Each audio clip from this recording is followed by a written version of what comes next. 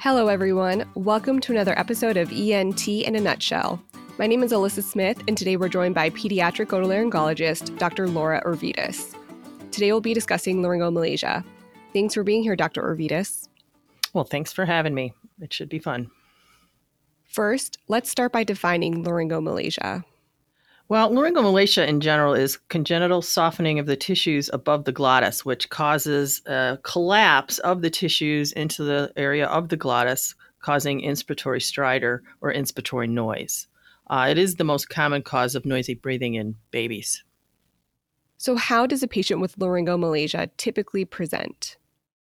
Well, we see probably the vast majority of them in the outpatient setting where they've been evaluated by their primary care provider and were noted to have noisy breathing. But occasionally we can also see them in the hospital setting where a child may be hospitalized for other reasons or gets acutely ill and their laryngomalacia is intensified to the point where they're asked to be evaluated while we're in the hospital setting. They usually present shortly after birth. In general, 2 weeks is the rule of thumb. But whether the severity warrants any further evaluation is kind of what we need to evaluate as both primary care physicians and pediatric ENT physicians. What symptoms do patients typically present with? Well, the main one is the inspiratory stridor. It can be positional, often laying down is worse. Or after feeding is worse. Parents will notice it sometimes continuously, sometimes very intermittently. Sometimes one day they'll have it and another day they won't. Often going along with that are things like retractions. If severe, they can also present with failure to thrive. And this is usually a result of working so hard to breathe that most of your calories are going to breathing and not growing. You've mentioned this stridor and noisy breathing. What happens in the airway that causes these sounds to occur? Well, it's basically a collapse of the tissues in the airway, the area above the glottis, otherwise known as the supraglottic structures. These tissues dynamically collapse into the supraglottis and narrow the airway, which causes that turbulent flow of air and the noise. So do patients always present with symptoms? That's probably the main way we look for laryngomalacia is because of noisy breathing. Now, often patients will present with noisy breathing that really isn't stridor, but because sometimes the primary care physicians have a difficulty discerning what the noise implies or is demonstrating, and we'll see things like stertor, which is often just nasal congestion. By definition, laryngomalacia causes inspiratory stridor. So when they breathe in, they make the noise.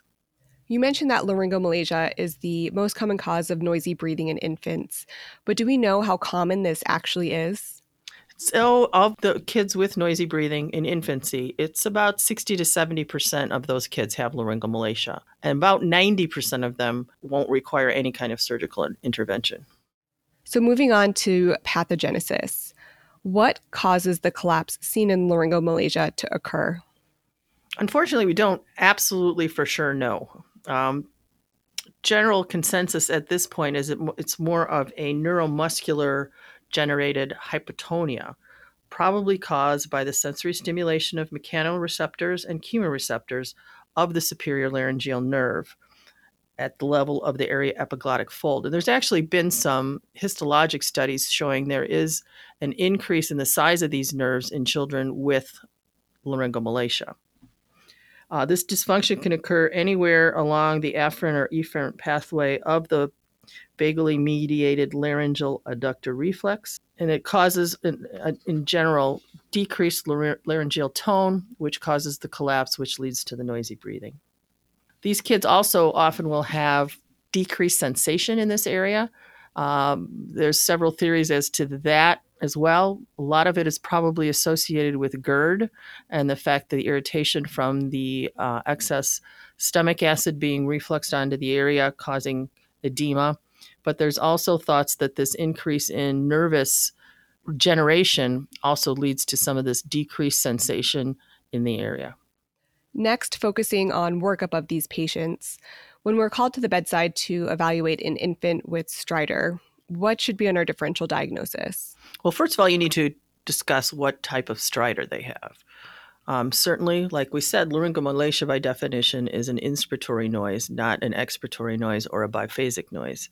When you start looking at some of the other possibilities, such as subglottic stenosis, vocal fold immobility, cysts, hemangiomas, vascular rings, etc., the noise can be described differently. Sometimes it's biphasic, sometimes it's expiratory.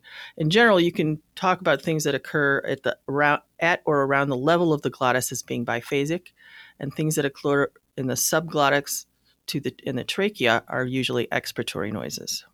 What are some important history questions that we should be asking during our evaluation? Well, again, you're looking at how the baby's doing. Are they growing? That's a big one. How old were they when the symptoms developed? What's associated with this noise? Are they retracting? In other words, is the area at the suprasternal notch area sucking in every time they breathe? Are they using their abdominal muscles to breathe? Is there any cyanosis? Are they having trouble feeding, coughing, choking with feeding? A lot of those are signs and symptoms of laryngomalacia, and depending how bad it is, determines whether or not further intervention would be required. And then when we are performing our physical exam, should we be looking for? Well, the main way to examine a baby for laryngomalacia requires nasopharyngoscopy. You have to actually look at the larynx, and it's pretty easy to look at them while you're looking at them. They're often crying and give you a very good view as to what's happening when they're worked up, which is a good time to evaluate what the condition of their larynx is. So that's pretty much the gold standard is nasolaryngoscopy. And what are some specific findings that we should be looking for on nasopharyngoscopy? Well, it's basically prolapse of that soft tissue. Often there's redundancy of the arytenoid tissue, and that tissue will flop into the glottic inlet. There's floppiness to the epiglottis, where it will actually fall posterior into the glottic area. And often the aryepiglottic folds are quite tight. Babies, by definition, usually have a more omega-shaped epiglottis. So that in itself is not abnormal. It's the floppiness that you're looking for. So is there any role for imaging? I think in cases where the noise and the exam don't fit, you need to look further, whether you get airway films, in other words, looking at the subglottic area to make sure there's no narrowing, or tracheal airway films, which can tell you whether the trachea is collapsing, or an actual look in the operating room to determine whether there's any anatomic problems that you can't see at the bedside. Should children, either with or without dysphagia, undergo a swallow evaluation with either fiber optic endoscopic evaluation of swallowing or FEES, or with a video swallow study? I think they're both important and they are complementary. I don't think one versus the other is the best study. They both give you different information, but they're both good to determine whether the swallowing issues are clinically relevant, whether the child is aspirating. Some of the historical factors should help you determine that too. If they're sick all the time, if they've been in the hospital for pneumonias and things, you have to suspect aspiration. And they may require bronchoscopy and a BAL in the future. Is there any role for polysomnography in workup of these patients? Well, I think, many times we'll have parents that come in with video of their child sleeping. And if there's abnormalities there, definitely they should receive polysomnogram to rule out any true obstructive problems that could lead to cardiac issues or other issues down the road. It also may help document the need for a supraglottoplasty in a child with significant laryngomalacia. And then are there any associated syndromes that we should be thinking about for patients with laryngomalacia? Well, certainly any syndromes that cause hypotonia. By definition, anything that's going to cause you to be floppier is going to give you increased risk of having things fall into the airway. I think you'll see that in some of the neuromuscular disorders and trisomy 21. Those children probably need to look at a little bit more closely than your average healthy baby. You mentioned previously taking patients with laryngomalacia to the operating room for microlaryngoscopy evaluation. But who should go to the OR for a more complete airway evaluation? Or does everyone require evaluation in the operating room? Well, I think, like I said earlier, that if you've got a child whose anatomy, when you scope them in the office or at the bedside does not match with the symptoms that they're having, you need to make sure you're not missing something more distal, a distal airway lesion. Also, the children who are really having difficulty, cyanosis, failure to thrive, are not able to gain weight, those kids, you really need to think about doing something surgically. Often we'll start first with anti-reflux treatment. I've had children who, with just anti-reflux treatment alone, have turned the corner in 2 weeks and have gotten significantly better. But it's the kids that respond to nothing and are continuing to have problems that you need to think about surgical intervention, which would be a supraglottoplasty at this point. So we've already started to dive a little bit into treatment approaches, but let's first start by discussing how you determine which patients can be managed conservatively and which patients may require surgical intervention to start. Very few have I ever taken to the operating room immediately. I think that would be in the case of somebody that was critically ill. Most of the time we try something first, whether it be watchful waiting, and that's the vast majority of the kids. I think a lot of kids, even their pediatricians, know when they send them to us that it's likely just going to be, yep, it looks like you have mild laryngomalacia. We're just going to have you treat this conservatively with positioning, with feeding, maybe shorter feeds. Sometimes we can send them to occupational therapy for some help with feeding. But the vast majority can just be monitored. I usually see them a month to 6 weeks later, make sure they're still doing well, and usually they're even getting better. Occasionally, I have the kid that spits up a lot, and often anti-reflux medications will help here. Unfortunately, we can no longer have the use of ranitidine, so we were usually talking about a proton pump inhibitor at this point. And then finally, there's the children that just don't get any better with medication or are severely affected by the laryngomalacia. Those are the ones that we usually take to the operating room and often find that surgical involvement really makes a difference. You mentioned that occupational therapy can be helpful for speech and swallowing. What type of things do they generally try for these patients? Well, there's pacing, the way you feed, the amount you feed, and the biggest thing, especially in the child that there's concerns for aspiration, would be to thicken their feeds. And there's some controversy as to when and what you can use in children to thicken, and I would leave that up to a discussion with your occupational therapist. Moving on to surgical approach for these patients. You've mentioned supraglottoplasty, but can you expand on exactly what that entails? Sure. I think the vast majority of the time we can get away with dividing the AE folds if they're tight. And again, this is something where you have to get a good idea of where the obstruction is coming from to determine what's the best operation to do. If it's just the epiglottis flopping back into the airway, often it takes an epiglottopexy to actually, tether that up so that it doesn't do that. If it's tight AE folds, sometimes you can get by with just releasing the AE folds. But often, and I think most of the time, there is some element of arytenoid prolapse that you have to take off some of that redundant tissue. And that can be done with laser, cold knife, microdebrider. I've done it all three of those ways. I currently use the microdebrider. And then how are these patients managed postoperatively? It kind of depends again on the operation itself. How much did you do? How much concern is there for scarring? I used to leave children all intubated overnight when we did a bilateral procedure. I don't necessarily do that anymore if we're convinced that we did a good operation and there's no concerns that we're going to have any scar tissue formation. I usually will not feed them till the next day. If there was concerns for feeding preoperatively, we would probably get a bedside swallow before we would consider sending them home and feeding them normally. But I've had children where we did a unilateral operation and it took care of their feeding from day one. So I would say the vast majority of children do stay in the hospital. I think anytime you're working on somebody's airway, it's probably prudent just to keep them at least overnight one night so that you monitor them and make sure that there isn't going to be significant swelling or other concerns that could make this a problem if they were at home. What are some complications of supraglottoplasty that we should be aware of? I've only once in my career seen a posterior glottic stenosis. A young lady wasn't out my patient, just have to put that in there. But it was it's a very impressive picture. She does have some issues with exercise.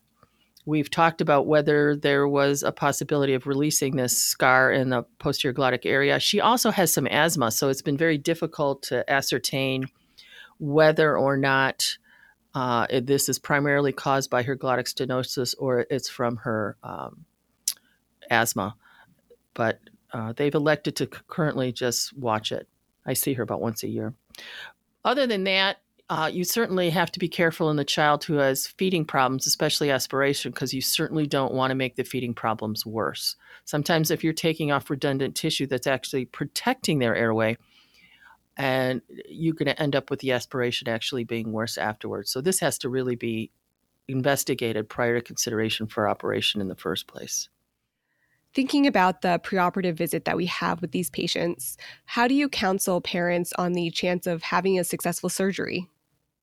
I would say it's pretty high. I don't know that I have a specific number to say it's 90% successful, but I think based on what you see anatomically, I think that also tells you how much you're going to be able to help. For example, the child that has hypotonia everywhere, the likelihood that supraglottoplasty alone is going to take care of their breathing issues is much lower than the otherwise healthy child who just happens to have a lot of redundant arytenoid tissue. That child you're probably going to do very well with. So you almost have to base your guess on what you're seeing preoperatively, but you never can be 100%. And so, how do we define surgical success? Is it resolution of symptoms, improvement on objective testing? I think it's primarily resolution of symptoms. If you've got the child that's undergoing failure to thrive because they can't get in enough calories because they're burning so many trying to breathe, and now they're breathing significantly better and gaining weight, I would consider that a success. Or the child, like I talked about, that was having horrible feeding issues. We did a unilateral supraglottoplasty. The kid started eating the next day, and I never heard from them again, and he did well. Those are successes. It's the child where you do the operation and there really is little to no improvement. That's difficult to say, was it the operation? Is it the child? Is it something else? And then you have to continue to investigate. Thinking about follow-up, what does long-term follow-up look like for these patients? I think we usually see them within a week or two after surgery just to make sure they're healing appropriately and everything looks well from that standpoint. And then probably just once more after that to make sure that they're gaining weight, not noisy, parents are happy. And if they're doing well, you can usually dismiss them because I rarely have had to do a second operation on an otherwise normal kid. So this goes into the natural history of patients with laryngomalacia. And thinking about some of the patients that we're treating conservatively or with watchful waiting, what is the timeline for potential spontaneous resolution? I'm amazed how often some of them get better super fast. Some of them you'll see 6 weeks later and they're already better. I think a lot of that has to do with their eating performance and the fact that they are spitting up less. But in general, usually laryngomalacia with no treatment will resolve somewhere between 12 and 18 months of age. For patients that don't have resolution of their laryngomalacia, what are some complications of untreated laryngomalacia? Well, I think anything that is a complication of sleep apnea can be a problem. It also can cause long-term problems with feeding. Children whose laryngomalacia is bad enough and it's causing significant feeding problems where they're, one, not getting enough calories, and two, having difficulty breathing when they do eat, may require something like a G-tube. I think you probably need to do at least a sleep state endoscopy, if not a full polysomnogram, in a child that you don't feel like you made any better. I also think you need to make sure that they are not aspirating via video swallow and or fees evaluation. And sometimes we don't fix them, and they do need things like G-tubes and tracheostomies. I mean, tracheostomy is the answer in a child that you cannot fix. And that is usually because they have multi-level airway obstruction, not just laryngomalacia. Dr. Urvidas, thanks again for joining us. Is there anything else you'd like to add? I don't think so. I think just to, be aware that the vast majority of these children are going to do just fine. I think especially first-time parents will often have a hard time with the fact that their kid sounds funny. But again, if the kid's growing, eating, happy, I think it's something they'll grow out of, and you just need to counsel parents to not worry. So in summary, laryngomalacia is a congenital softening of the tissues above the glottis that causes collapse and inspiratory stridor. It is the most common cause of noisy breathing in infants. In addition to stridor, patients can present with swallowing dysfunction, sleep-disordered breathing, and failure to thrive. Nasopharyngoscopy is the gold standard for diagnosis, and common findings include anterior prolapse of the arytenoid mucosa, short area epiglottic folds, posterior collapse of the epiglottis, and an omega-shaped epiglottis. Associated syndromes include Down syndrome and any syndrome that can lead to hypotonia. Patients can be managed conservatively with watchful waiting, speech or swallow therapy, reflux medications, and many will have resolution of their symptoms by 12 to 18 months. Patients with more severe laryngomalacia or those that have failed medical therapy are good candidates for surgical intervention with supraglottoplasty. Supraglottoplasty is tailored to the anatomy of the patient and can involve division of the AE folds, removal of arytenoid tissue, or epiglottopexy. I'll now move on to the question portion of this podcast. As a reminder, I will ask a question, pause for a few seconds, and then give the answer. The first question is, what should be on the differential diagnosis for infants with stridor?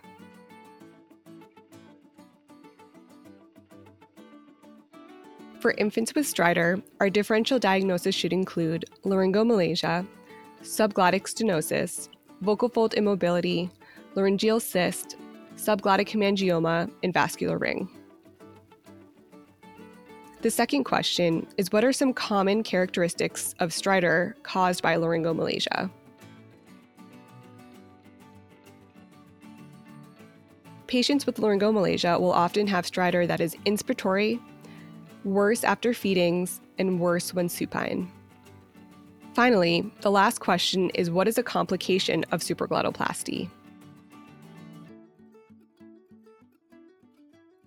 A complication of supraglottoplasty to be aware of is posterior glottic or supraglottic stenosis due to scarring. Thanks for listening, and we'll see you next time.